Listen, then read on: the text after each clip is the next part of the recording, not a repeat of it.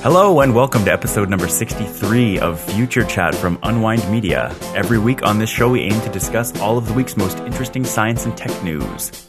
This episode is brought to you by Audible.com. To help out the show and get a free audiobook of your choice as well as a free 30-day trial, please do visit audibletrial.com/unwind today.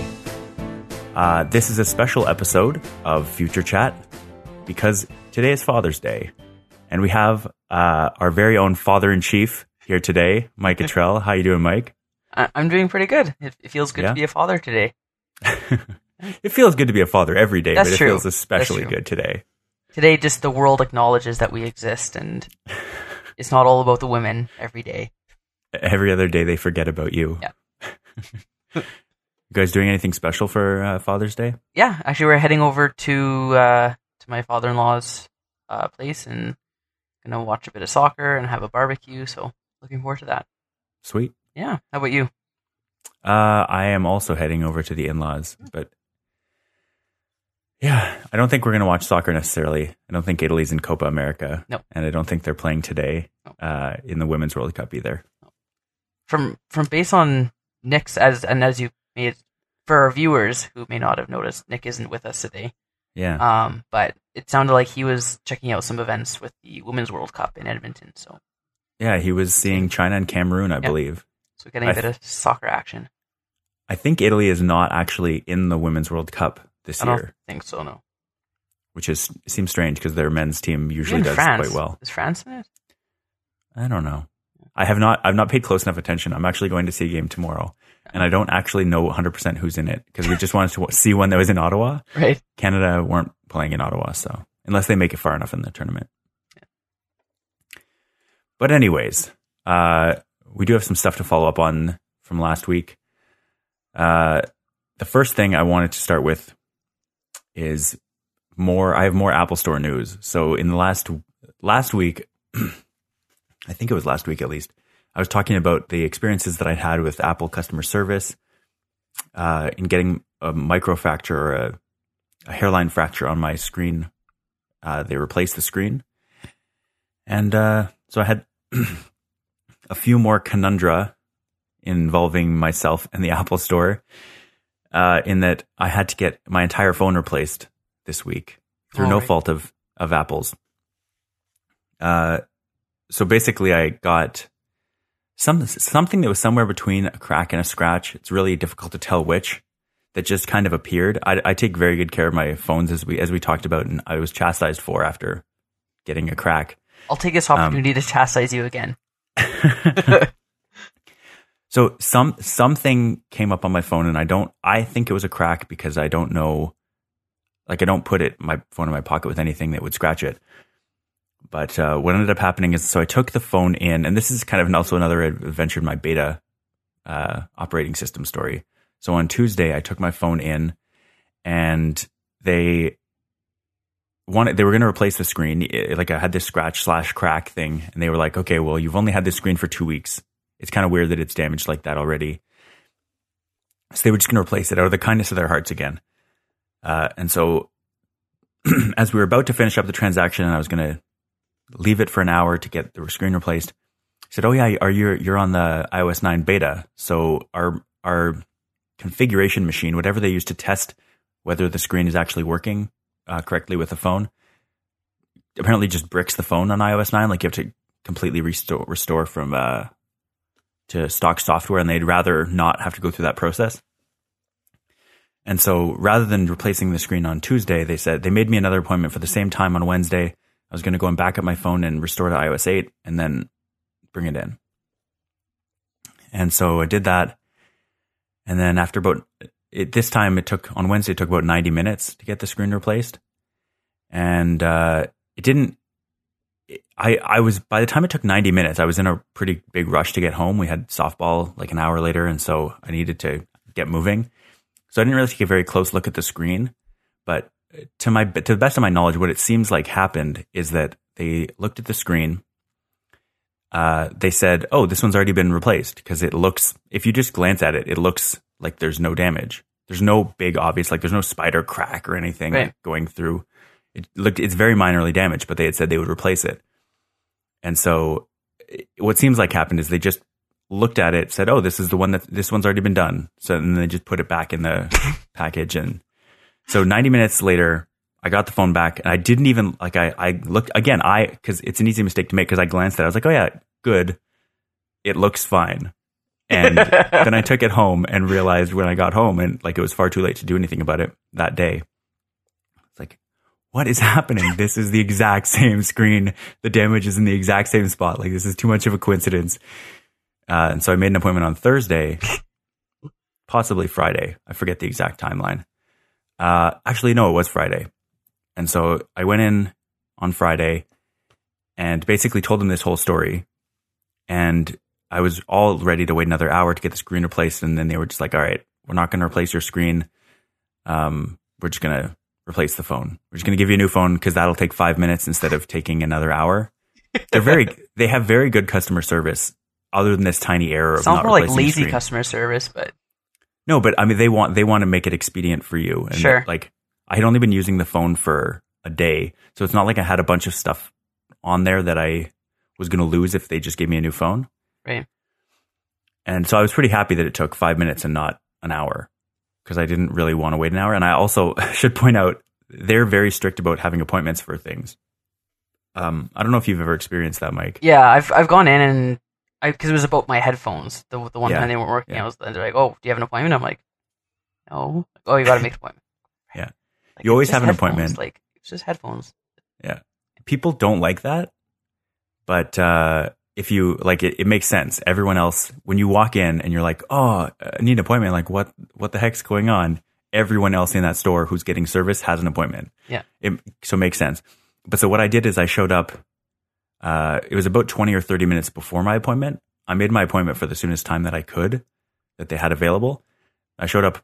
It was 4:40 was my appointment. I showed up about 4:15, and the guy himself, the guy at the Genius Bar that was checking people in, he just went back and handled it himself because it was obvious that I had been through. Like I had been sitting in an Apple store in the last month. I'd been sitting there for like 4 hours, so it was just like they wanted to just figure this out for me. So I was really glad they did that. And so, yeah, I made sure to tell the guy, I always get amazing customer service here. Someone made this small error, overlooked the screen replacement, but it wasn't worth, I was just like, I made it very clear to the guy, I like your customer service. You did the right thing at every step of the way here. Right. So again, that's, as I said before, that's why I always recommend Apple, because we've talked about this in many episodes past, but there's no Android store. There's Microsoft stores, but who really goes to those? Like it's nice to have a location. Who really goes to those? Lots of people do. I know. No, I know. I'm just teasing. It's nice to have a place you can go, like a physical retail location, to take technology back straight to the manufacturer. Yeah. And I am actually, now that you mentioned Microsoft stores, like I am actually excited to see where those go and potentially start using them if or when I switch to a Windows phone for my next phone. Yeah. Because it sounds like, yes, they are trying to replicate or emulate the Apple Store, but that's a good thing because Apple does do it right, and I think every retail outlet can take a lesson from Apple. No kidding. Yeah. So that's my Apple Store story, and I'm now down to, after having installed beta Apple software on 3 of my devices in the last 2 weeks, I'm now down to only one still having beta software on it, the old iPad. So you haven't put the beta back on your phone yet? I had the last 48 hours since I got that phone replaced. I've been in the house, other than sleep, I've been in the house for maybe 2 hours. And now I'm doing this, and then we're heading off to do stuff. So maybe Monday, maybe Wednesday, we'll see. Yeah. Actually, definitely not Monday because we're going to see that World Cup game. But yeah. So I will put it back because I have the backup of iOS 9 on there. I just have to go through the process. But yeah, so you have a story here next. I don't actually know what this is following up on yet, but what do you want to follow up on? Well, a while ago, it was probably at least a month ago, if not 2.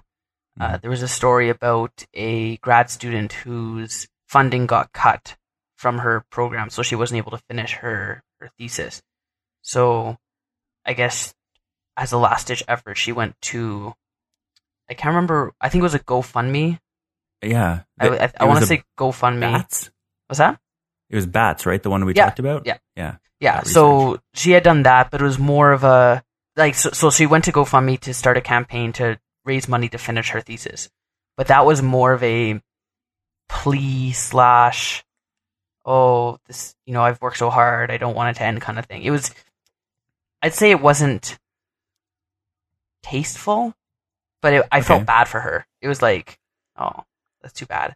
This is more of a story of a success where a department made a point to, they created a video, like a YouTube video, an animated type thing, to explain what their project was and gain support and interest in it from the public, and thereby raising money through this kind of awareness campaign, I guess you could call it. And this was for a type of mollusk that is invasive and destroys the ecosystem for other animals. I think it was coral reefs. I think it was possibly destroying, but something under the sea. And I guess, it was a 5-minute clip for a 5-minute informational video, kind of in a, I guess, I don't know, the way that a lot of people, like any of the PBS studios or even CGP Grey videos, are kind of quick, they're to the point, and they're interesting, and they get a lot of attention. So this is a similar type initiative, and they ended up actually raising $20,000 for their research just through this crowdfunding method. So I guess it was a good proof of concept, and I don't actually know whatever came of that GoFundMe project. I guess we could look it up to see where it's at, but yeah, I can't imagine it would have the same sort of success that this did, because it's not, they didn't generate any content that was easily shareable and that you could kind of jump on board with and relate to. Whereas this one, they kind of put that effort in to make a video, and that proved to be kind of the secret ingredient for their campaign.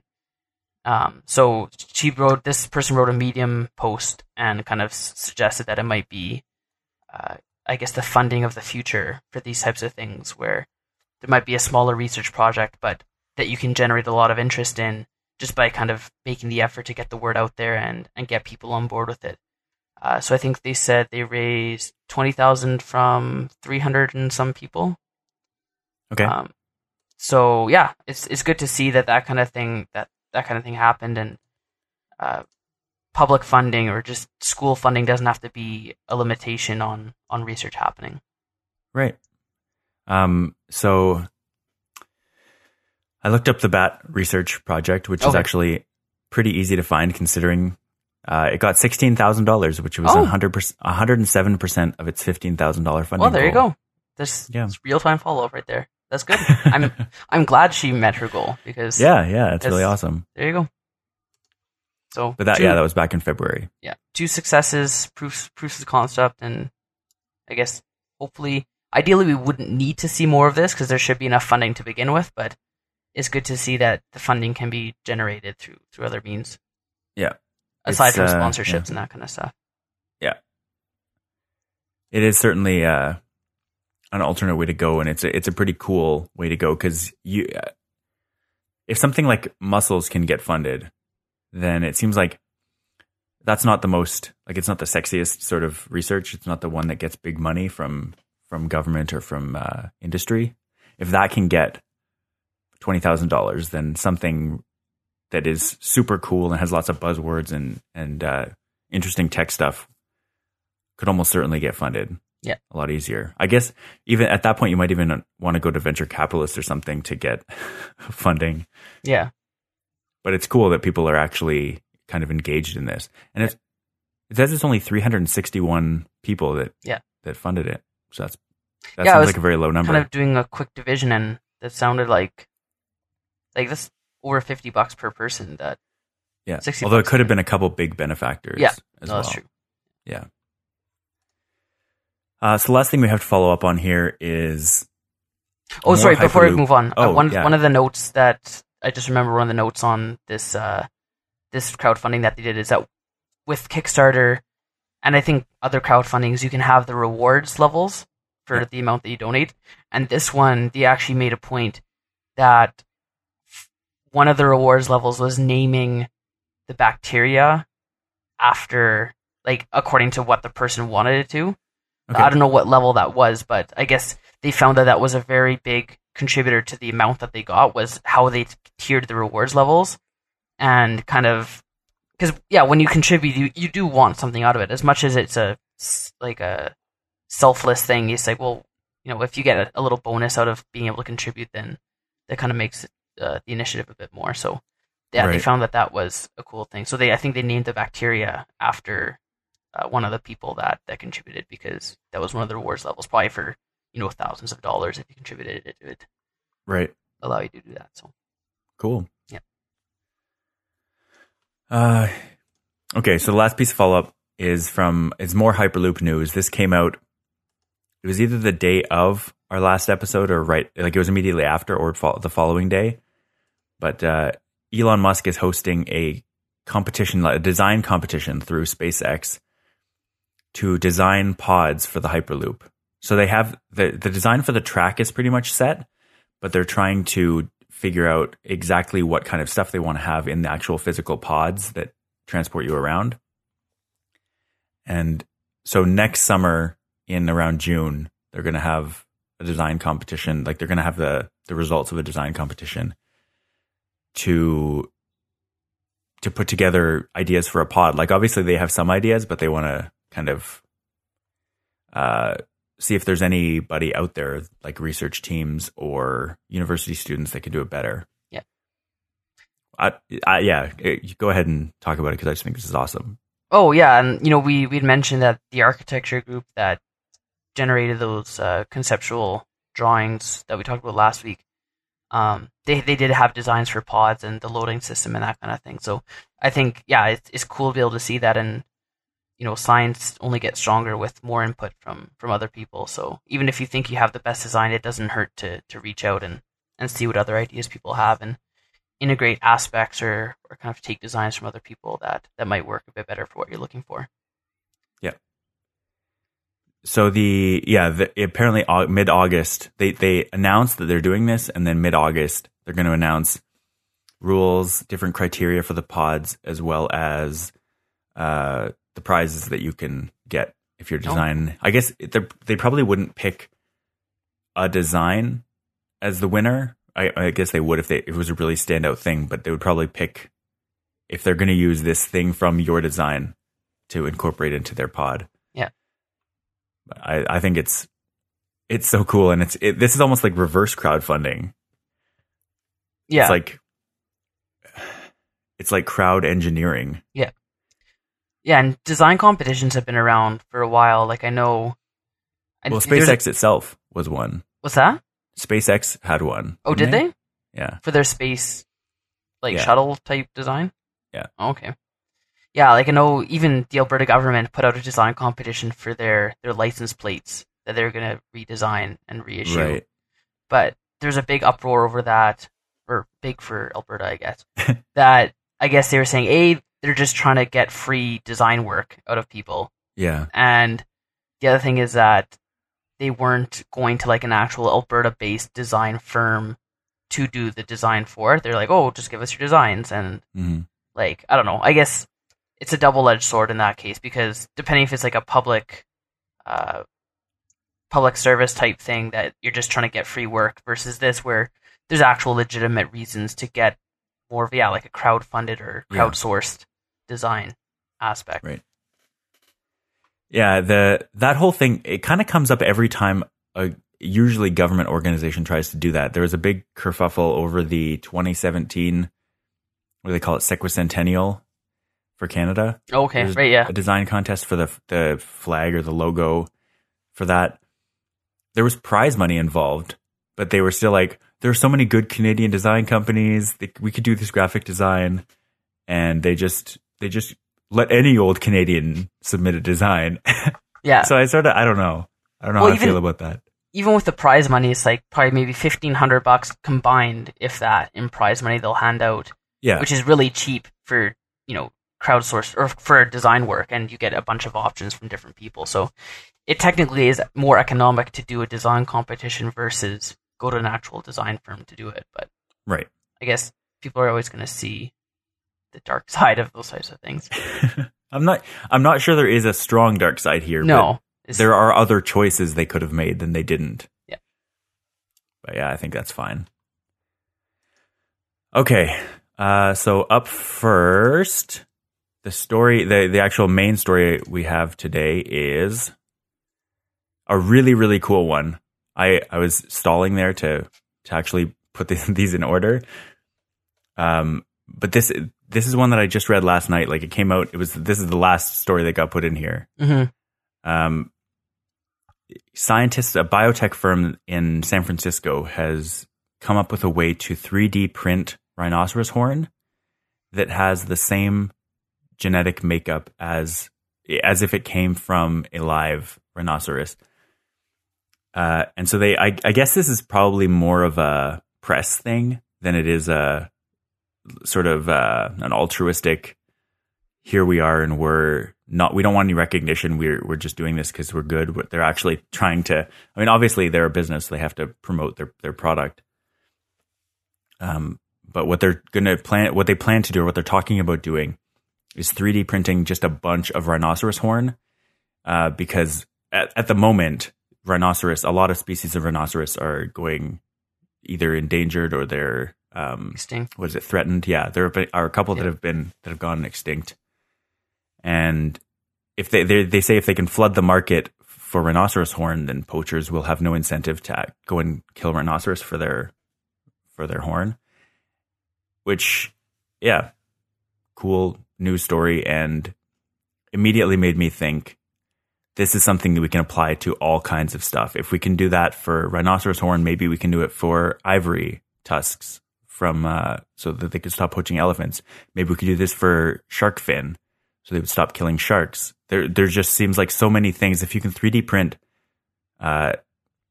animal material that has the same genetic makeup as that animal, then there are all kinds of applications. Mm-hmm.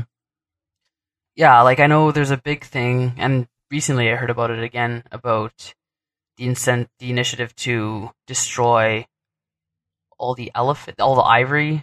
Like, yeah, I think there's a bunch of confiscated ivory and just stockpiles of it wherever that's out of the market, and they're like considering destroying it just to make it unavailable. But then people are saying that will just like spike the price of ivory and cause more incentive to poach. So yeah, it's one of those tricky things. It's, how do you handle that kind of situation? And yeah, I guess in this case you're doing the opposite, where you're flooding the market, so the price goes down and it just becomes more available, and you can't really distinguish which one is real or not. Right. But yeah, like, I don't know, I guess, yeah, it's that kind of thing where if you can't tell if it's not real, then it shouldn't really make a difference. And yeah, exactly. One of the things that the article that I read here talks about is kind of the downside of this, is that it might kind of have the opposite effect if people hear that there's going to be more rhino horn, because there are medicinal properties that people claim that this kind of thing has. Or, I mean, in the case of ivory, I think it's mostly decorative, but they're saying that a better way would be to educate people about the fact that there are no medicinal properties than to flood the market with it, because that might just actually get more people to think, oh, now I can get some. Mm-hmm. But I think overall, it's kind of the right idea in terms of making it not worthwhile for poachers to go and basically hunt rhinoceros or elephants to extinction. Yeah. Yeah. Okay, so the next story, Mike put no stories as extremely important to him to get in the show, but he does have a few later on. The next story I have here is one that we talked quite a bit about offline yesterday, trying to figure out exactly how it works, and it might lead to some interesting conversations, because you were a little skeptical of the good of this. This is news that came out yesterday, 2 days ago. It's the 21st. This came out 2 days ago. And so it was I believe it was published in Science. Yeah. Basically talking about a new bit of technology, a new bit of chemistry that could possibly transform the way we store solar energy. So right now, the way we collect solar energy from solar panels, basically we have to, as soon as the energy hits the solar panel, as soon as the light hits the solar panel, we have to trap it and carry it away, because the electricity that's converted from the sunlight only stays as electricity right there for a very fleeting fraction of a second. And this technology that they're working with, which I think is like buckyballs and different carbon composites, will allow you to hold the electricity in the solar material for up as long as weeks, which would allow you basically to not have to worry so much about collecting and transporting the energy to a battery or to some sort of energy storage facility immediately. It would let you kind of defer doing that and gather it at a time, or even leave it in the system for longer, so that you'd already have energy in the grid when you need it, rather than having to be constantly moving it from the solar collector to energy storage facilities and back out. Right now, the reason we can't rely on solar power is because when the clouds when the clouds show up and the sun goes away, the solar panels can't do anything, because all the electricity that they were storing has to be used up immediately or it disappears. And so this would allow you to make it through cloudy or rainy days, because the energy would stay stored in these chemical systems. So I don't know, Mike, you were skeptical. Have you changed your mind? Are you still you were thinking that battery technology might serve this kind of purpose better? Yeah, I think I wouldn't call it skepticism so much as just trying to understand why we need this or kind of what purpose it serves. Like, my understanding of photovoltaic cells is you have the incident photon that generates a current when it hits the cell. Like it, kind of the high school first year university explanation is that the photon hits and causes an electron to move down the current path. And obviously there's more to it, but I didn't even realize that a goal was to store the energy within the cell itself, because the point is to generate a current and then charge up a power storage cell, right? So, and this article didn't even go into what storage capacity it had, or kind of how long you could go, like how much charge it could hold over how much time. It just said that it holds charge for 8 weeks or whatever, but it doesn't talk about. It doesn't convince me that, oh yeah, this is something we really need. Maybe that's kind of, it doesn't sell itself very well. It says, yeah, you can do it, which is cool. And it talks about how the current systems don't allow for that, and this one does, which is good. But it's like, well, like, there's so much bigger things to focus on, like battery technology, that offers so much more than kind of the advantages that this offers. I just don't see the huge benefit to it, I guess. Right. So the analogy they make is to photosynthesis. The way that plants are able to take in light very efficiently and basically store it in this case, in sugars.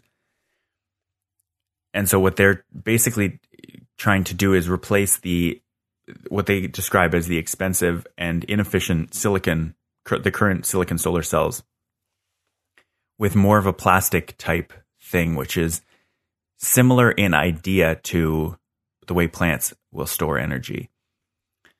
Basically using one system to actually trap the photons and convert the light into electrical energy, and then another system that would accept those moving electrons and store that capacity. The dream, I think, like, this wouldn't necessarily work within the confines of today's grid, but it could enable the next generation of power grid, where you don't need to have huge power plants every so often in big cities or in rural areas. The entire grid itself, it would be capable of containing the energy. And because basically the entire Earth can't always be covered in clouds. If you distribute your grid enough, you're always going to have somewhere that's gathering solar energy. And so you wouldn't have to worry if it's cloudy where you are. Other places in the world or other places just beyond the edge of the cloud are going to be gathering solar energy that you can use. Yeah. And if an entire huge area is cloudy, you can still depend on the energy stored in the grid itself, as opposed to needing expensive and heavy and bulky batteries. The grid itself would kind of be its own battery. I think that's the big sort of idea here, is that they were able to show that this can be done, rather than being like, hey, this is a technology that we can apply right away to our current grid. See, and for me, like, you have a solar farm, mm-hmm. and, a battery storage facility that accepts that power that's generated.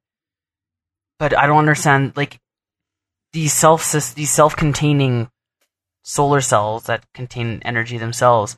To me, it's just additional storage. It doesn't offer any advantage over battery storage in the amount that I've been able to gather from what this technology offers.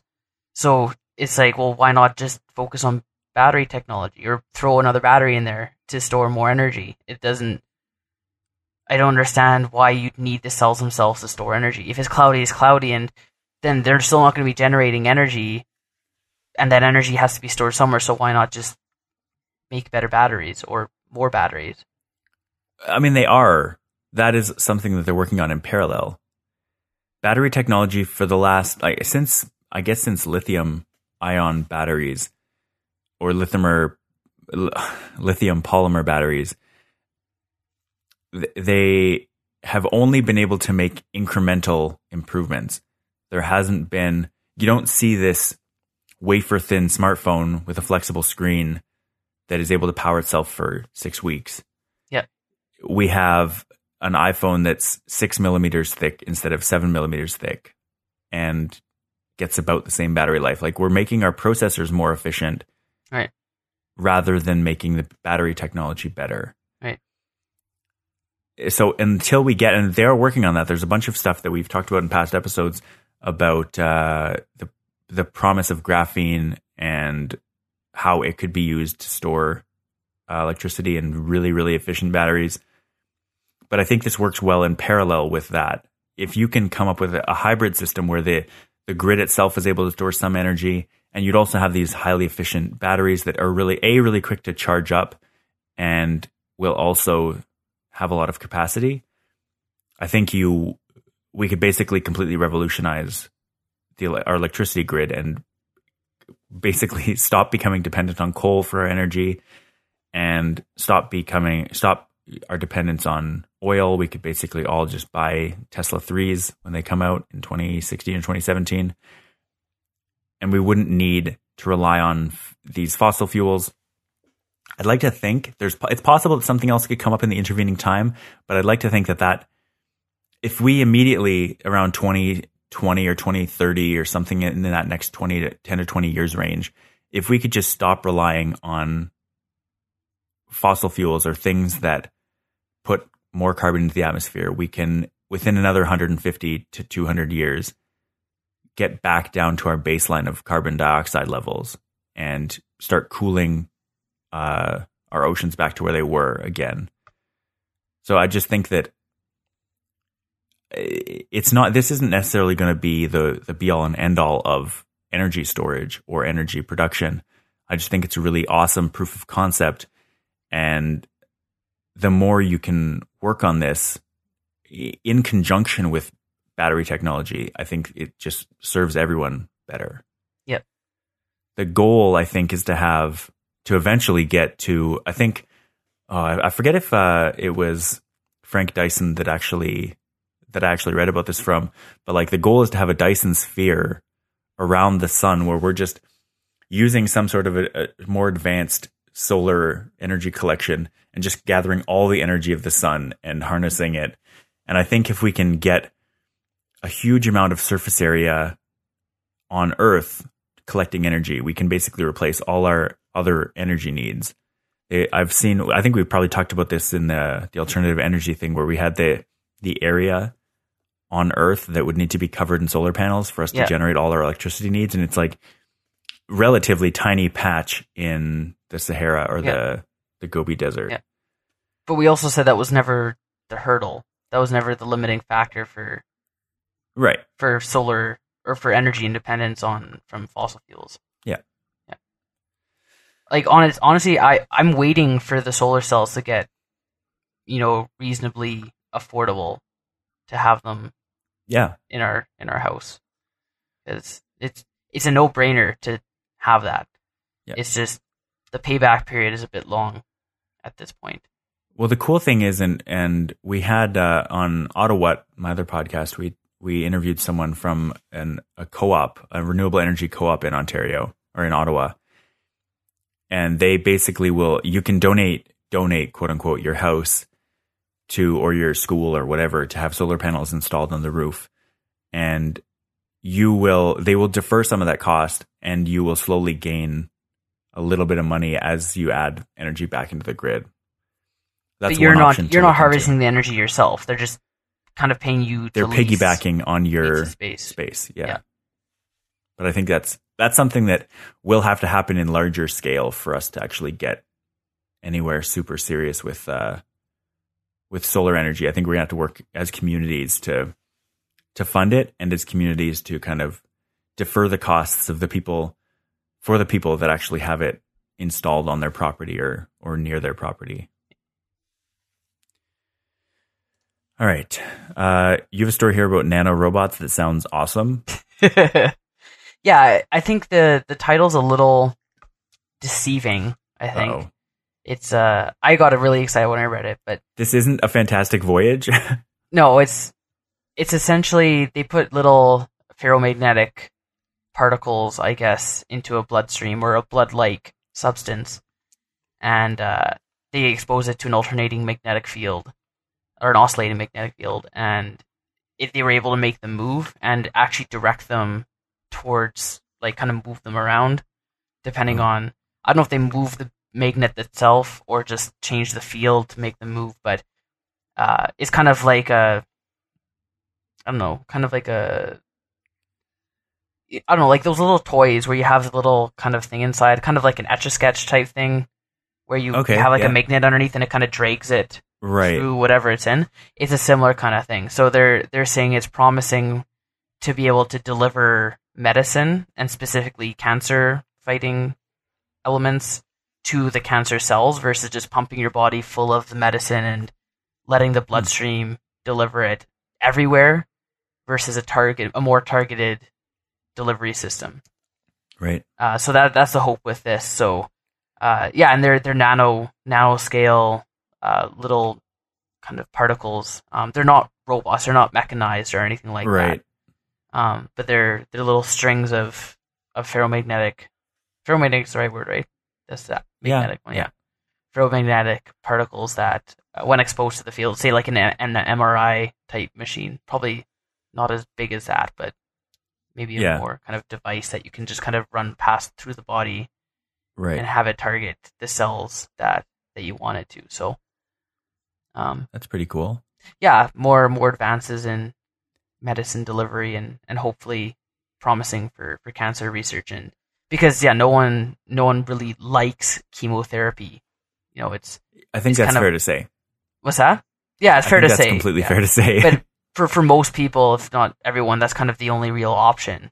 Yeah. Versus there's a billion alternative remedies that don't really do anything. But, there's symptom relief for sure, but there isn't anything that really fights the cancer cells more. Yeah, there's nothing that fights the cancer cells. Yeah. So what they're working on now is having drugs that can be placed somewhere in a person and then make their way to the target area and then release their drugs. Yeah. So this accomplishes the delivery aspect. Yeah, the swimming. Yeah. It sounds cool. I might just actually watch this video right now because it sounds awesome. It describes them. It says it's an S-like motion. Yeah. Like a swimming type motion. It almost, it looks to me kind of like when you have one of those helicopter seeds from trees that kind of, in gravity, they fall, but in a circular pattern. Right. It kind of seems like that, but just in a magnetic field. Yeah. So they kind of twirl around and go in the direction of the field. My question was, because these trials were done in like a controlled environment with like a thickened fluid that's, I think they said thicker than blood. Yep. And they were able to move it, their body length, every second, I think. So like 20 nanometers a second, which really slow. But I'm wondering if it would actually be able to fight the natural bloodstream flow rate, like the current. Right. I don't know how quickly it would move if it was trying to fight the current. Or I guess you'd have to... I don't know. I don't know how that would work. So it's not... They're called nano, but this is not... This particular thing is not... Like when you say that would be really slow swimming, they say it's about 10 micrometers across.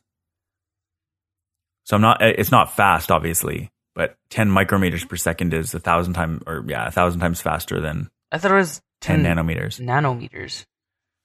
There's a scale on the video. We'll put a link to the video. But yeah, it says they're 10 micrometers across. As nano, because I just saw the nano name. Yeah, no, it's definitely a thing where people put the word nano into stuff to make it like that's the buzzword. No, I know, but I thought I saw the scale and I read it as nano, but maybe I didn't. There are nanoparticles apparently that they deliver. Okay. The scale of the actual thing is the scale of the entire robot or whatever they want to call it, swimmer, is 10 micrometers. They say here. Still cool, and it's about 1,000 times faster than you were describing. If it was going 10 nanometers a second, I don't think it would ever get to where you wanted it to go. Oh yeah, 10 micro. No, so it's 10. Okay, so 10 micrometers long. Yeah, but it's probably nanometer wide, nanometer scale width. I don't know. I don't think it's quite that small. Like nanometers is like two. It's like 2 atoms, isn't it? Is like a nanometer. Like a nanometer is like 10 angstroms, then an angstrom is an atomic distance. Yeah. But the scale that they're working with is nanoscale, and I think that's the important part. Yeah. Any more on that story? No, I think it's just cool, and yeah, nano robots. Yeah, I'd say go check out the video because it's cool to see. I always say it's cool to see stuff on that small of scale, that we have cameras that can actually pick that up, even though like the human eye couldn't see it. Yeah. The next story I have here will not have any spoilers for Jurassic World. No.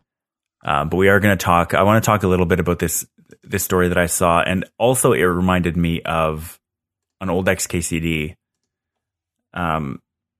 Basically, I wanted to talk about the conversion from dinosaurs on Earth to us having birds on Earth now. And people always say like, oh, the dinosaurs went extinct. And some species of dinosaurs did go extinct 65 million years ago. A lot of them did, in fact. But the ones that didn't evolved very quickly, shrank, grew feathers, but grew more feathers, and are birds now. And also arguably sharks. Sharks were separate. They were also alive then. Right.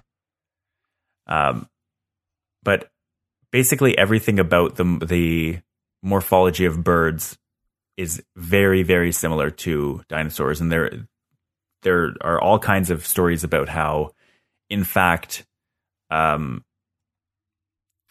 dinosaurs, I forget where I was going with this, but basically the evolution of dinosaurs into birds started way earlier than we realized or had ever thought about before. And most dinosaurs probably had some kind of feather-like system covering their skin, whether or not they were the feathers we would recognize today as being feathers. But those kinds of things don't make it through fossilization, Right. or at least they very often don't make it through fossilization. But we've definitely started to see a lot more frequently now. We're finding species of dinosaurs that have feathers, and it makes perfect sense because that kind of thing doesn't spring about quickly. Like, it's a complicated system, and it's probably been around for a very long time. There are a couple of moments in Jurassic World where they very cheekily play with this idea, and I really like it. Okay. I'm really just trying to get you to go and see it as soon as possible. I also want to direct your attention to, someone posted this on Twitter the other day, and I thought it was particularly relevant to XKCD, showing the separation of time between they compare the dinosaurs, Stegosaurus and T-Rex, and then they compare T-Rex and a sparrow. So they compare both in length of time that they existed and sort of genetic distance, like the distance apart on a family tree, saying that the T-Rex and the sparrow have more in common, both time-wise and genetically, than a Stegosaurus and a T-Rex, which are both dinosaurs. Like, they are just, sparrows are just dinosaurs that are smaller and have evolved rather than having teeth, they have beaks. Yeah. And which is awesome. Yeah, and for I don't want to say a lot of people, some people, it's difficult to kind of rationalize how that type of change can happen. Yeah. But as humans, and you are still, you're on the record as having said you're going to make a video regarding this, but I am. As humans, we are very incapable of grasping time scales, like outside of human length, within 100 years. Even 200 years is kind of like, that's outside a long time ago. And if you look at the world 200 years ago in civilization, it's like, can you believe we were like that 200 years ago? But at least with that, you're within a couple generations of, human life. But when you're talking like millions of years, it's like, that's out the window. And anything you think is possible within that time frame, you almost need to kind of throw that to the side and be like, well, the evidence shows that this actually did happen, and given enough time, that kind of stuff can happen. Yeah. I'm just going to quote this XKCD directly. It's number 1211, in case you don't want to follow the link that I'll put in the show notes. Birds aren't descended from dinosaurs. They are dinosaurs, which means that the fastest animal alive today is a small carnivorous dinosaur, Falco peregrinus. It preys mainly on other dinosaurs, which it strikes and kills in midair with its claws. This is a good world. That kind of sums up the Jurassic Park movies and my enjoyment of Jurassic World nicely. Very cool stuff. Yeah. Okay. I think your story is next. And, this one. So let's talk a bit about trans fats. So, for those who have been playing along in the health food theme that we've kind of been running here, that the news is changing every day as far as what's good for you, what's bad for you. And for a long time, people have known or been aware of the health risks of trans fats. Pretty much everywhere you look, it will say no trans fats, or, it advertises that they don't have trans fats, or non-hydrogenated oil. So the FDA this week just passed the act of banning trans fats in the United States.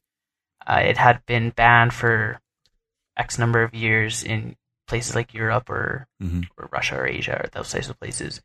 But now just recently banned in the United States, and companies have until 2018 to something like that. Yeah, to rid all their products of hydrogenated oils. So artificial trans fats. So they're not banning trans fats, period, but the artificial ones that arise out of hydrogenation of oils. Yeah. To make them. And I guess just reading the article, talked about how hydrogenation makes the oils more solid at room temperature, so like margarines and that type of stuff. Now, companies for the longest time have been using non-hydrogenated oils in their products because, it's been known since the 80s that they weren't ideal for you, and it was kind of a long time coming, this ban, so it doesn't mean a whole lot in a product sense as far as, now we can't, margarine isn't available anymore, because margarine for the longest time, at least as far as I can remember, have been non-hydrogenated oil. Right. But it's more of a statement from, a health authority saying, yeah, this is bad enough to actually ban, which is, you can't say the same for a lot of other things that you hear are bad for you. Yeah. It's more kind of up to the individual consumer to limit what they're putting in their bodies, but when something gets banned, I think that says enough to say that it should be avoided. Yeah.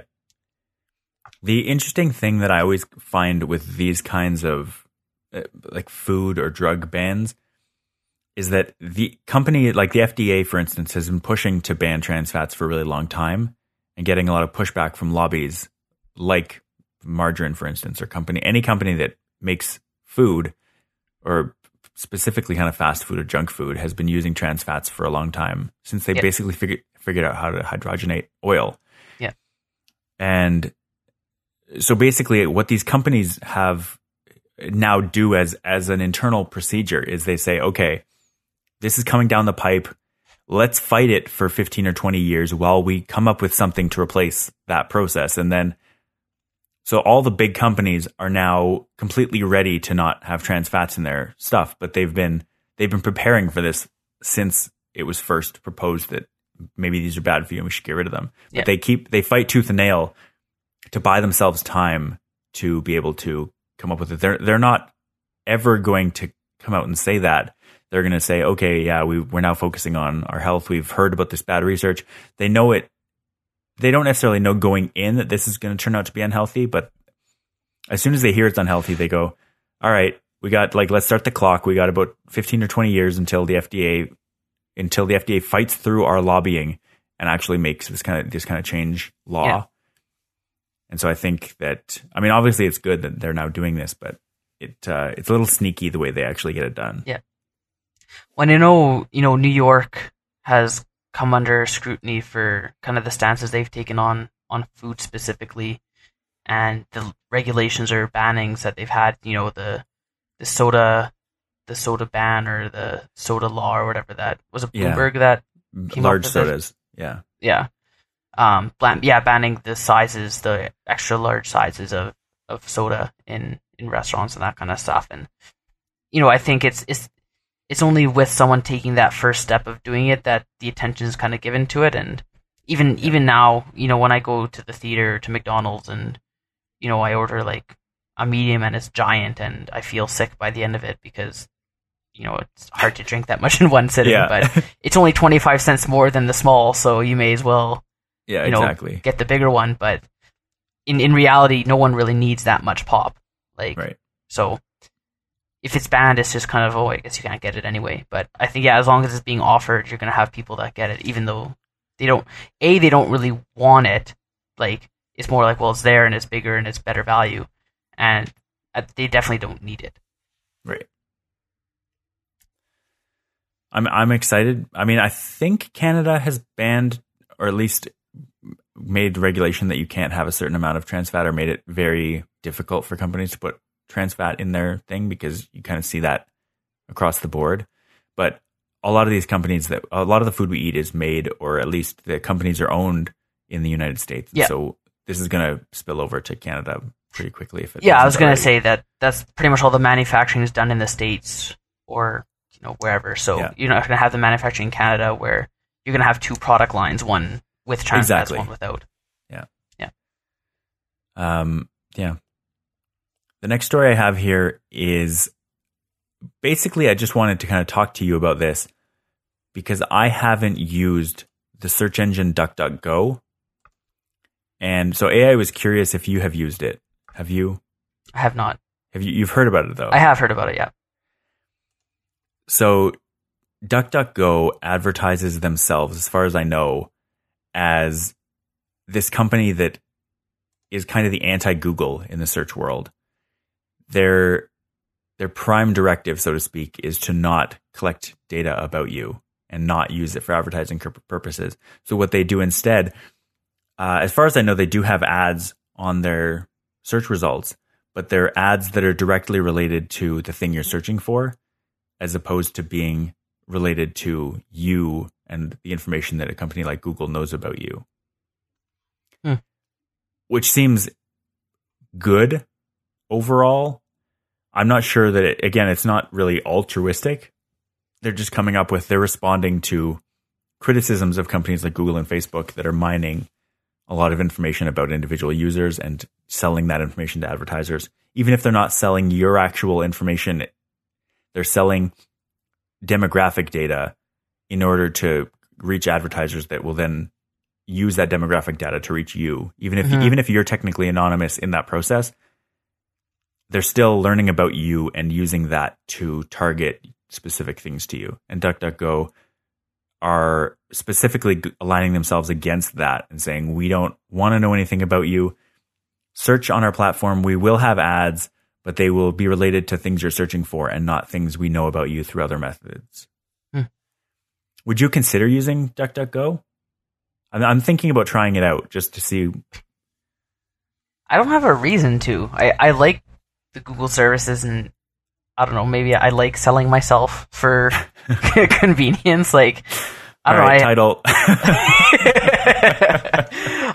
I honestly don't see, like, I can see why people might not want it, but me personally, I don't have an issue with Google learning stuff and making my web experience more personalized. Like, how is that a bad thing? I agree. I agree with you, but I think it's an interesting consideration more than anything else. Yeah, I totally support people who want to do that. I don't think people's fears or reservations are necessarily warranted or justified, but if they have them, then, that's fine. Like, I'm not going to necessarily judge them or tell them that they shouldn't be doing that, but if they're going to try to convince me, it's like, well, I don't really have an issue with that. Right. But, I'm always up for, even when it comes to, say, like Bing, like, if I happen to just, for some reason, say, like, type a search result or type a search in a URL in a URL bar, and the default search engine for that browser happens to be Bing. Like, it wouldn't be mine, obviously, but just whoever's. I'm not going to just go to Google and research that same thing. I'll just use the search results that Bing gives me because, I don't know, it's, for all intents and purposes, Bing probably is just as good as Google. Like, sure. So I'm not the kind of person who will go out of their way to stick to one search engine, per se. Right. So yeah, it might be worth trying DuckDuckGo. I've been using Slack lately, and it's been working well, and there's definitely pros to it. So I don't see, maybe for a while I might change my default browser to DuckDuckGo and it's just the search engine. Right. Yeah. Well, what did I say? Oh, default browser. Yeah, the default search engine for my browser. Yeah. I just changed my default on my phone to see because I'd never done it before, and why not do it now? Right. It's interesting. I searched for Gmail, which they're probably like, why is this guy doing this? It's definitely very clean. I think one of the nice things about being the guy who gets to come in and do something new is that you don't have to follow the rules of what has been in place for 10 or whatever 15 years that Google search has been, probably more than that, probably almost 20 years now. You don't have to follow that. So you can kind of create a whole new paradigm, whereas Google have kind of cornered themselves into, this is how Google is going to look. If you see something different, it's going to be really jarring. So basically Google can they can tweak the color of blue, the shade of blue they use for their links, and they can kind of move things around by a couple pixels, but they can't drastically redesign their search interface, because everyone that uses it, people like us excluded, is just going to go crazy if something that they use every day and count on is slightly different. But I'm intrigued by the thing that made me decide to put this in the show is that apparently since NSA leaks started happening and everyone was thinking, oh, like maybe we can't trust Google, maybe we can't trust these companies with our data about us. Maybe let's try DuckDuckGo. And the other big thing that they were citing as a reason for DuckDuckGo's traffic skyrocketing is the fact that with Apple devices, you can now go into, like if I go into settings for Safari on my phone, I can go and pick, like there's Yahoo, Bing, Google, and DuckDuckGo. So it's one of the default 4 that they include in there. And it's, from my one search for Gmail, it seems pretty interesting. And so I might give that a try for a week or something. Yeah. Just to see what it's like. I just tried it on my Chrome on my desktop here. And it looks like it does similar stuff as Google as far as, searching for 10 pounds in kilograms gives you an actual conversion. Mm-hmm. You can say, what time is it in wherever, and it tells you the time, just as a separate kind of leading result right at the top. Mm-hmm. The same way that Google does. So yeah, it has a similar, I guess, knowledge graph type setup. So I think the workflow would be similar to Google. So they're making it pretty painless to kind of go from one to the other because, yeah, like you said, people are used to doing it one way, so you don't want it to be too drastically different. But you have that flexibility to kind of do things a bit differently if you wanted to, and see how people respond. I actually like the color scheme they have. I do too. It's easy on the eyes. The problem that I have here is that if you want to go and look up DuckDuckGo, you have to Google it, which I just think is really funny. Right. I did the same thing. If I go to DuckDuckGo.com, it seems weird to Google. Oh, I guess DuckDuckGo.com is just the search engine, which makes the most sense in the world. But it's interesting. Yeah. They have different themes. You can customize it. That seems crazy. But the homepage, if you go to DuckDuckGo.com, it is almost identical to the way Google looks. It's sort of very minimal. There's a little sidebar that you can pop open. Yeah. There's one line of text underneath the search bar. But other than the fact that there's a duck instead of a Google logo, it's very similar. Yeah. So it's comforting to people who are used to Google, but it also encourages people to sort of give it a try because they already know what to do. I guess we can be thankful that Google can't copyright or trademark the white background and darker text. Yeah. That's pretty much the standard. Like that's all you can do on a website is like, yeah. All right. You have a story here that apparently was recommended to us by a hopefully future fan. Yeah. So I met a guy yesterday, and he's a IT guy, and mentioned our show, and he thought that was kind of interesting and cool that we talked about science and tech, and he asked if I came across a story about self-healing concrete, and I was like, oh, kind of cool. I hadn't heard about that. So happened to look it up, and it's actually a story, at least this article is about a month old, so I guess it missed our feeds, but it turns out that a guy from a university, I think, came up with a method of mixing concrete that allows it to self-repair cracks in it. And the basis is that he mixes in a bacteria that stays dormant as long as it's dry, like not exposed to water. So this mixture is the bacteria kind of surrounded or mixed in with its own food. And then when the water activates it and causes it to become alive, I guess, it eats the food and then secretes calcium carbonate or limestone. And that's what fills in the cracks, because calcium carbonate is a key ingredient in cement already. So this is essentially just like the title is self-healing cement. And they actually have before and after pictures, like demos of doing it. And I guess the whole thing is that the cracks can be as long as you want them to be. Like they can be kilometers long, but it's the width that's the limiting factor. Right. So I think as long as they're kind of like millimeter wide cracks, then they can sufficiently seal themselves with this method. But anything bigger, like it's not going to re-heal a chunk out of it.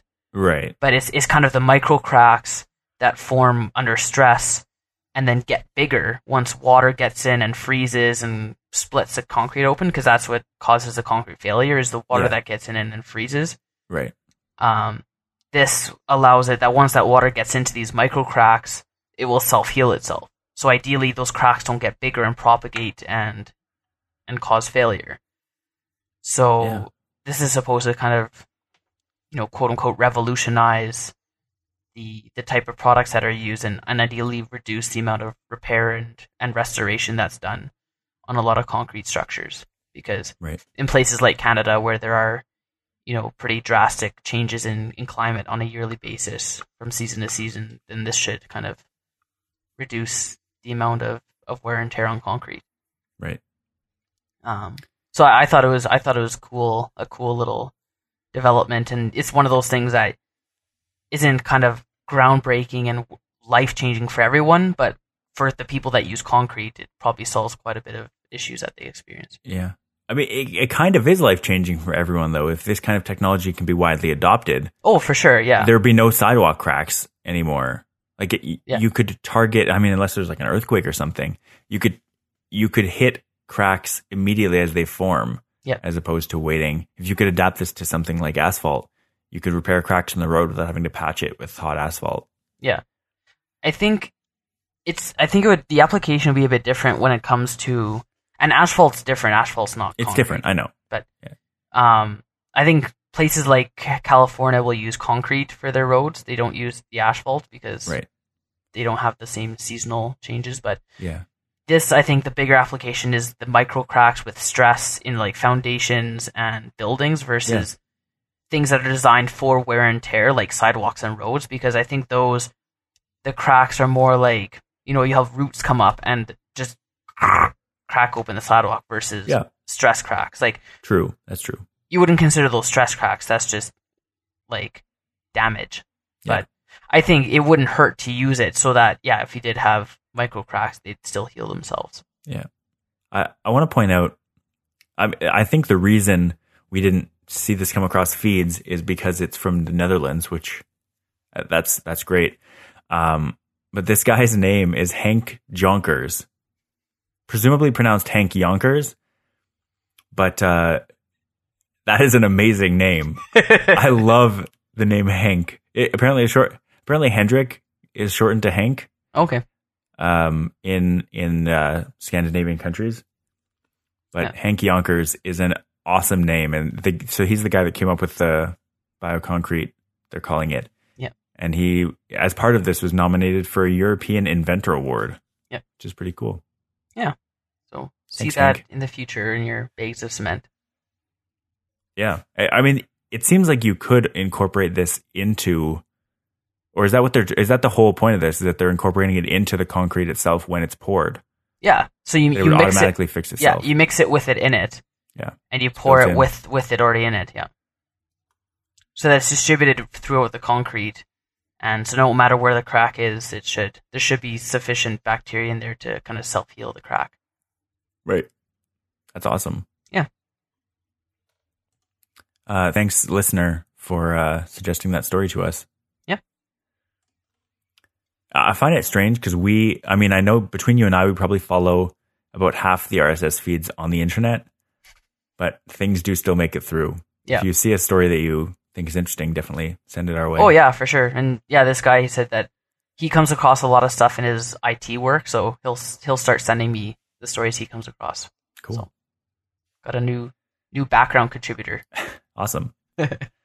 So from one type of construction to a different type of construction, I came across this story earlier this week. I think this is also Netherlands, talking about 3D printing a bridge. And they're talking about 3D printing this bridge in situ. So like starting on the bank, on the bank of a river and building your way across the river. Like as you go, kind of cantilevering out, the robot would move along on the stuff that it's just created. And they're talking. So apparently there's a canal in Amsterdam called the Amsterdam Canal, and so that's where they're trying this out. It seems more like a proof of concept than sort of the wave of the future for bridge building. But it's really, really cool. I know I've seen, like, obviously 3D printing is becoming more and more of a thing, but the idea that you can 3D print a structure that will then be able to support itself almost immediately, like they would 3D print this as they go, and the robot would just kind of move along with the construction. And so this is obviously it's strong, so it's metal as opposed to like plastic that you typically see with 3D printing.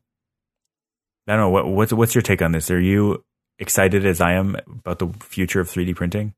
Yeah, it looks really cool. I'm on the site right now, and they have some GIFs set up there.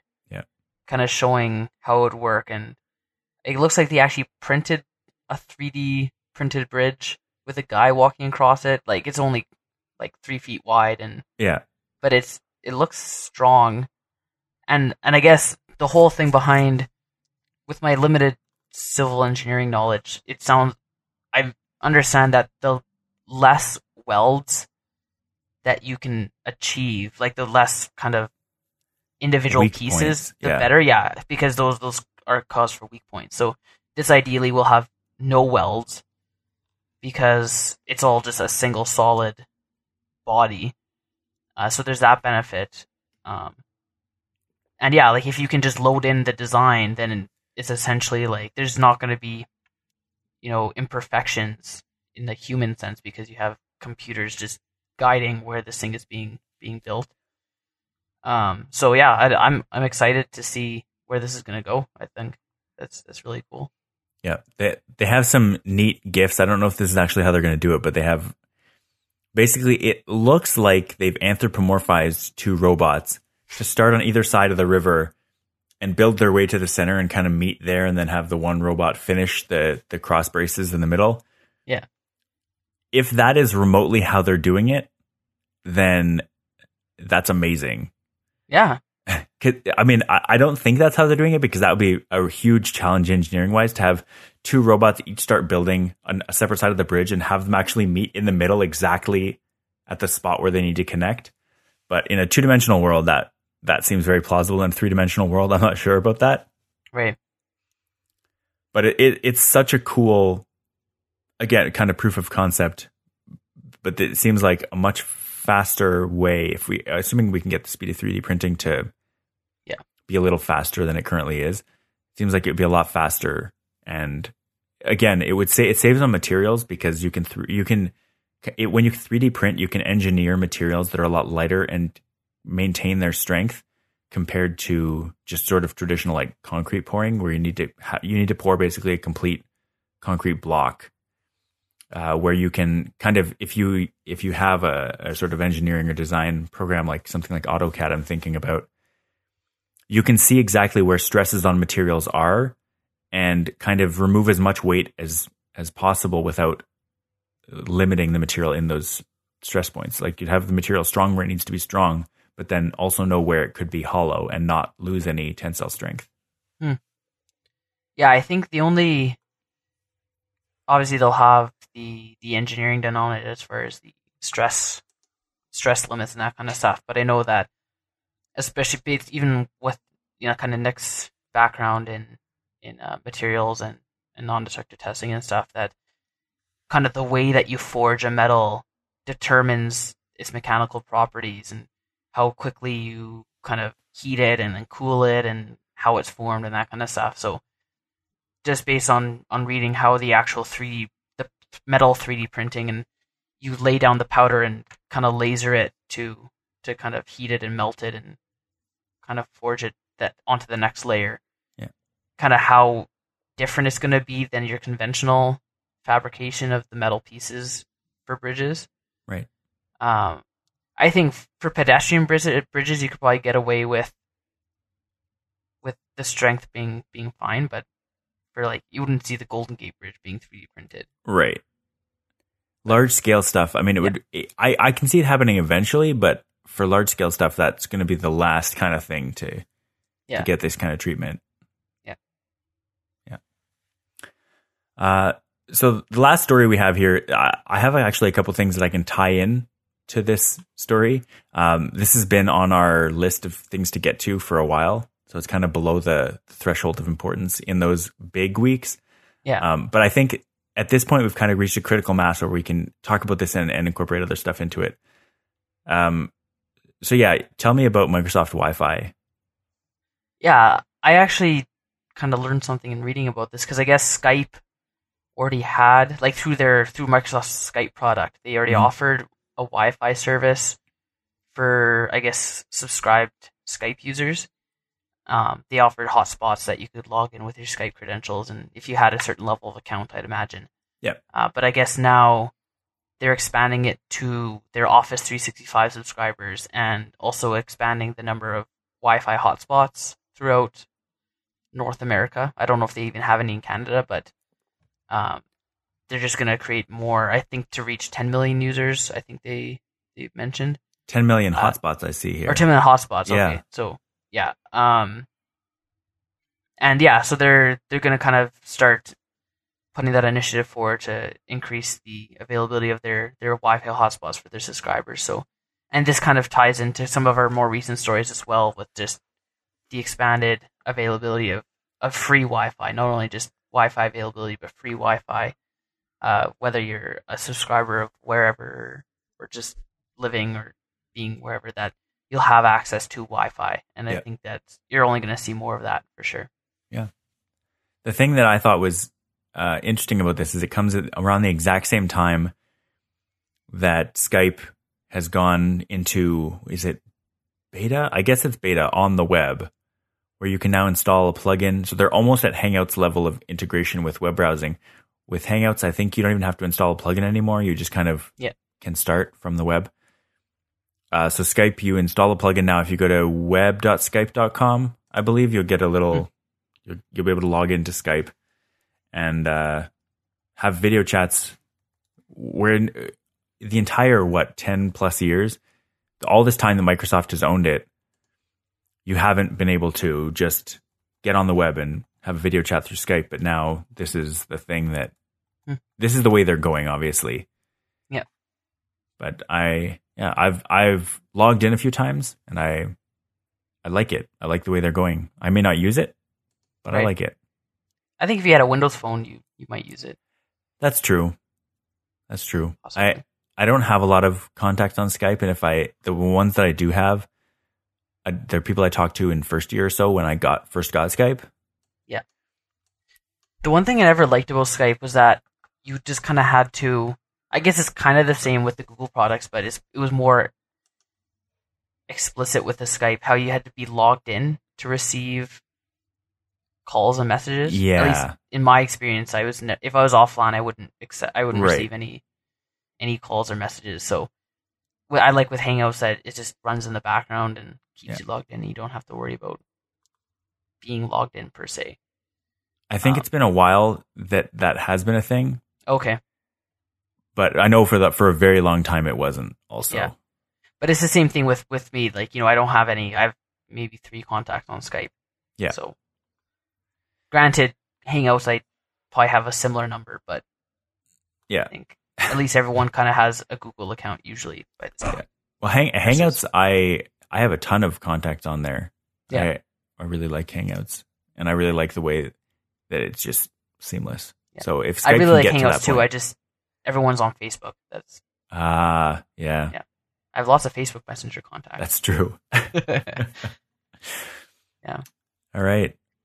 So we do have some stuff that I want to get to in the after show. Okay. But for now, I think we're good to end the main show. Those of you who are sticking around, it's not that they're less interesting. It's just that they're not science news with a capital N. They're more just news particular to us. I was going to say science doesn't start with an N, but news. Never mind. Yeah. Got it. So for the time, do stay tuned. But thanks for listening to this week's Future Chat.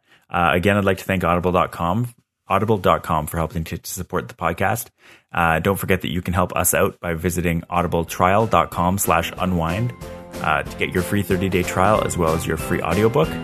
And I'll let you know that we will be back right here again next week with more science and tech talk. You can find past episodes of our show and a lot more at unwindmedia.com/futurechat. See you next time. See you guys. Bye. All right. So first of all, Mike, did you get any of your battery packs yet, or have you received a flex delivery? I have received one. Okay. I received it to my work flex delivery. I received my email on Friday. One day I wasn't at work this week, so it kind of didn't work out as ideal. If I was at work, I'd be perfect. I could just pick it up. But yeah, right. No, I did receive one. The others, it got shipped from Richmond, so it only took like 2 or 3 days to get here. Okay. The other one's getting shipped from the States in California, so I had to clear customs and all that kind of stuff. Wait, where's Richmond? I'm thinking Richmond, Virginia. No, BC. Oh, okay. Yeah. So when you say you got it, it's waiting for you there on Monday? It's waiting for me. Okay. For all intents and purposes, it's been delivered to me. I just don't have it yet. Yeah. Did we talk about whether they can deliver, like whether you will get something at a Canada Post location on a weekend? Or is it only they're still only going to deliver to that place on a weekday? Yeah, like if it's delivered to whatever place, it still has to be within that place's business hours. Right. Okay. So yeah, like for me, the main thing is, I don't know how that would work. Like I'd assume if the delivery is to a post office, they're not going to try to deliver there outside of its business hours. Right. Yeah, I have my Soylent is coming, and I sent it to the Shoppers near my house that has a post office built into it. It says, so when I first ordered it, it said anywhere from June 19th, which was 2 days ago, which was the day after the shipping notification, anywhere from then until July 6th or something, which seemed like a wide range, but that's fine. And then as soon as the Canada Post notification came up, it said expected delivery on June 24th, which is Wednesday. And so now, and so when it shipped, it was shipping from Mississauga, which is very close to Ottawa.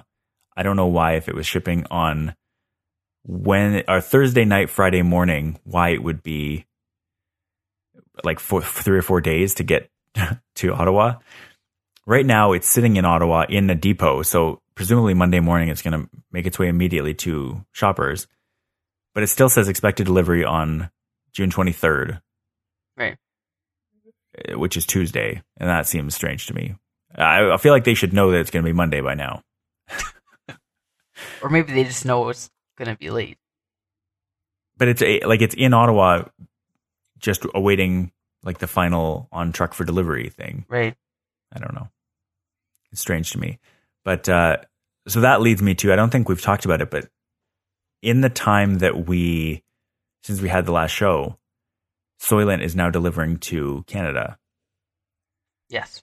I signed up on their mailing list to get notified when that was going to happen. But it came in my RSS feeds before that email. Like I ordered it before that email actually got to me saying they can now do it, which I thought was kind of humorous. And unfortunate, really. You should be hearing it from them first. I would think so, but I also understand that there's going to be an initial rush of press going to, like, the people are going to order it now that it's in Canada. And I wouldn't necessarily want to have, if I was them, I wouldn't want to have a rush of people going to order it because they've been sitting there waiting for that email forever. And I wouldn't want them to have them coming at the exact same time as all the people coming from press sites, like tech sites or science sites. So staggering it makes sense. And I get that they would want all the press immediately when you can order it in Canada. They want to be like, oh yeah, go order it right now. You can do that. Right. And so it was like a day and a half, maybe 2 days before I got the email, but I had already placed my order. So it wasn't particularly useful. Right. You've been motivating me or trying to get me motivated to write about Soylent. So I probably will be doing that with the 1 week pack I ordered. Yeah. Now you said I don't know if convinced is the right word, but you explained to Julia why you thought it was a good idea to try out Soylent for a week. So give us / me that same argument. Okay. So the thing with Soylent, if you're not familiar with it, you should go look at, I believe it's Soylent.com. If it's not, I'm going to be very disappointed in them for not getting that. It is in fact Soylent.com. So that's fine. It is a complete nutritional replacement. There are things like Slim Fast and Boost, and I'm sure there are a bunch of other ones, but that you can kind of use. They say, oh, just drink this and you won't have to eat breakfast. Like, this has all the nutrition of a bowl of cereal. But you couldn't just drink Slim Fast or Boost forever. You would die of like malnutrition. You're not getting Right. a bunch of nutrients that you need. Whereas Soylent promises to have, and the founder of it has been drinking it almost exclusively for a long time. It replaces everything. Like, this is a powder that you mix with water that replaces every type of nutrient that your body needs to survive. And if you haven't looked into it, I would really encourage you to go and check it out, because they're kind of like a software company in that they're coming out with updates, like basically like patches to their formula. And so they just released, simultaneously with this release into Canada, they came out with version 1.5 of Soylent. So they tweak some of the sugars you get. They tweak some of the salt you get. There's they use a couple of different carbohydrates, I believe, to give you all the carbs you need for a day. But so to get to the actual reason you asked the question, how did I convince Julia? I think she's kind of still under the impression, like, we've agreed to do a 1 week thing. I'm keeping an open mind as to if this works really well. That's awesome, and I'll keep doing it. She's more on the skeptical end, thinking that this is either going to supplement my nutrition. So like, I'll eat all the regular meals I usually eat and then some Soylent. And so that's why I want to try it out for the week, because maybe it won't be for me. Maybe I will not be able to get on board with it. They say that you kind of have to ramp up. Like, you shouldn't just go cold turkey into liquid only as food. And so I'll probably start with maybe 1 or 2 meals, like 1 meal on the first day, 2 meals maybe on the second day. But I would like to, at some point, go for a 24-hour, like 48-hour maybe period within this week of worth of meals, to just replace everything. But that isn't necessarily the goal of Soylent. The goal is to, like, if it was founded by a guy who was working in a startup and had no time to eat. Like, his work was taking up all his time. So he's like, maybe I can make a thing out of this. Like, he was trying to experiment with different kinds of really quick to prepare things that would replace all the nutrients he needs. And I like that idea. I like the idea of, rather than having to come up with a meal, trying to make sure that it has, like, you have a square meal with fruits and vegetables and all of these things that have all the nutrients you need. I like the idea of being able to just grab a scoop of this powder or 2 scoops of the powder, mix it with water, shake it up, and drink it, and have that be your nutrition for the next several hours. Yeah. So the package I ordered was $85 plus tax for 7 days worth of meals, which works out to, I think they say 20. It's between 20 and 30 meals, depending on how much you use in a particular meal. Like, if I'm a slightly larger than average human, I will probably need slightly more to get satisfied, because the number of calories it gives you is kind of right along the baseline of the average human. So male would need slightly more, female would need slightly less. It would depend on your build. And so I think I'll probably want to start out more, but this would completely replace the meals that I'm eating. If I was having it for breakfast, I wouldn't also have a bowl of cereal. And so like, Julia rightly thinks that $85 is a lot of money to spend on something for a week. But this isn't necessarily just going to last me 1 week. It's going to last me a week's worth of meals. Yeah. And at that rate, that's a lot cheaper than going, even like, it's cheaper than McDoubles for the calories you get. Right. And McDoubles, which is like the gold standard of calorie to cost. Yeah, benefit. Exactly. Yeah. So that's been my point, is like, it's something that I really want to try because it seems it's a really good system to get nutrition. You don't have to rely on going and hunting through the cupboard. You don't have to necessarily, if you go all in on this, you don't have to rely on shopping all the time. You can get some, like they recommend things you can mix it with. Like they suggest mixing it with chocolate syrup or something, or peanut butter. Like if you like the taste of something, you can mix it with this. It's sort of like tofu in that you can eat it on its own and it's okay, but it will also kind of take on a flavor if you want to add something. Like you could make a smoothie with it and like throw in banana or something. It's just designed to give you the nutrients you need. Yeah. So you're talking about potentially needing to add more of the Soylent to satisfy your needs. You could also just use the baseline and then just add whatever, like a banana or whatever to it to give you that extra kind of oomph to kind of fill you up. And if I went and or use milk to mix with exactly. If I went for dinner and had a burger, I would not also have that requisite amount of Soylent. Right. So this 7 days worth of meals will last me more than 7 calendar days. I'm certain of it. And that's okay. That's understandable. But that means that, say this lasts me 2 weeks, it means that I'm replacing some of 2 weeks worth of meals with Soylent. It doesn't mean that this isn't an extra $85. This is $85 going to replace 1 week worth of meals. Yeah. Which is, it's certainly not ridiculous. And if like compared to buying produce, or like if you wanted to buy super healthy food, you cannot get a week's worth of super healthy food for one human for $85. It's just not going to happen. Yeah. Well, even when you go back to like the meal replacement options, if this is, say 20 meals, that's like, $4. Is it 20 meals? Yeah. It depends on how much you have in there, but it's almost certainly more than 20. They say 28 plus meals. Oh, okay. So say 30 then, right? Yeah. So then it's like $3, less than $3 a meal. Yeah. Which for breakfast isn't horrible. If all you have is for breakfast. Yeah. It can still work out. Yeah. And I should point out, it's $85 for the 1 week. And that's if you buy it one time 1 week. It gets much cheaper. Like if you subscribe monthly, you save 15%.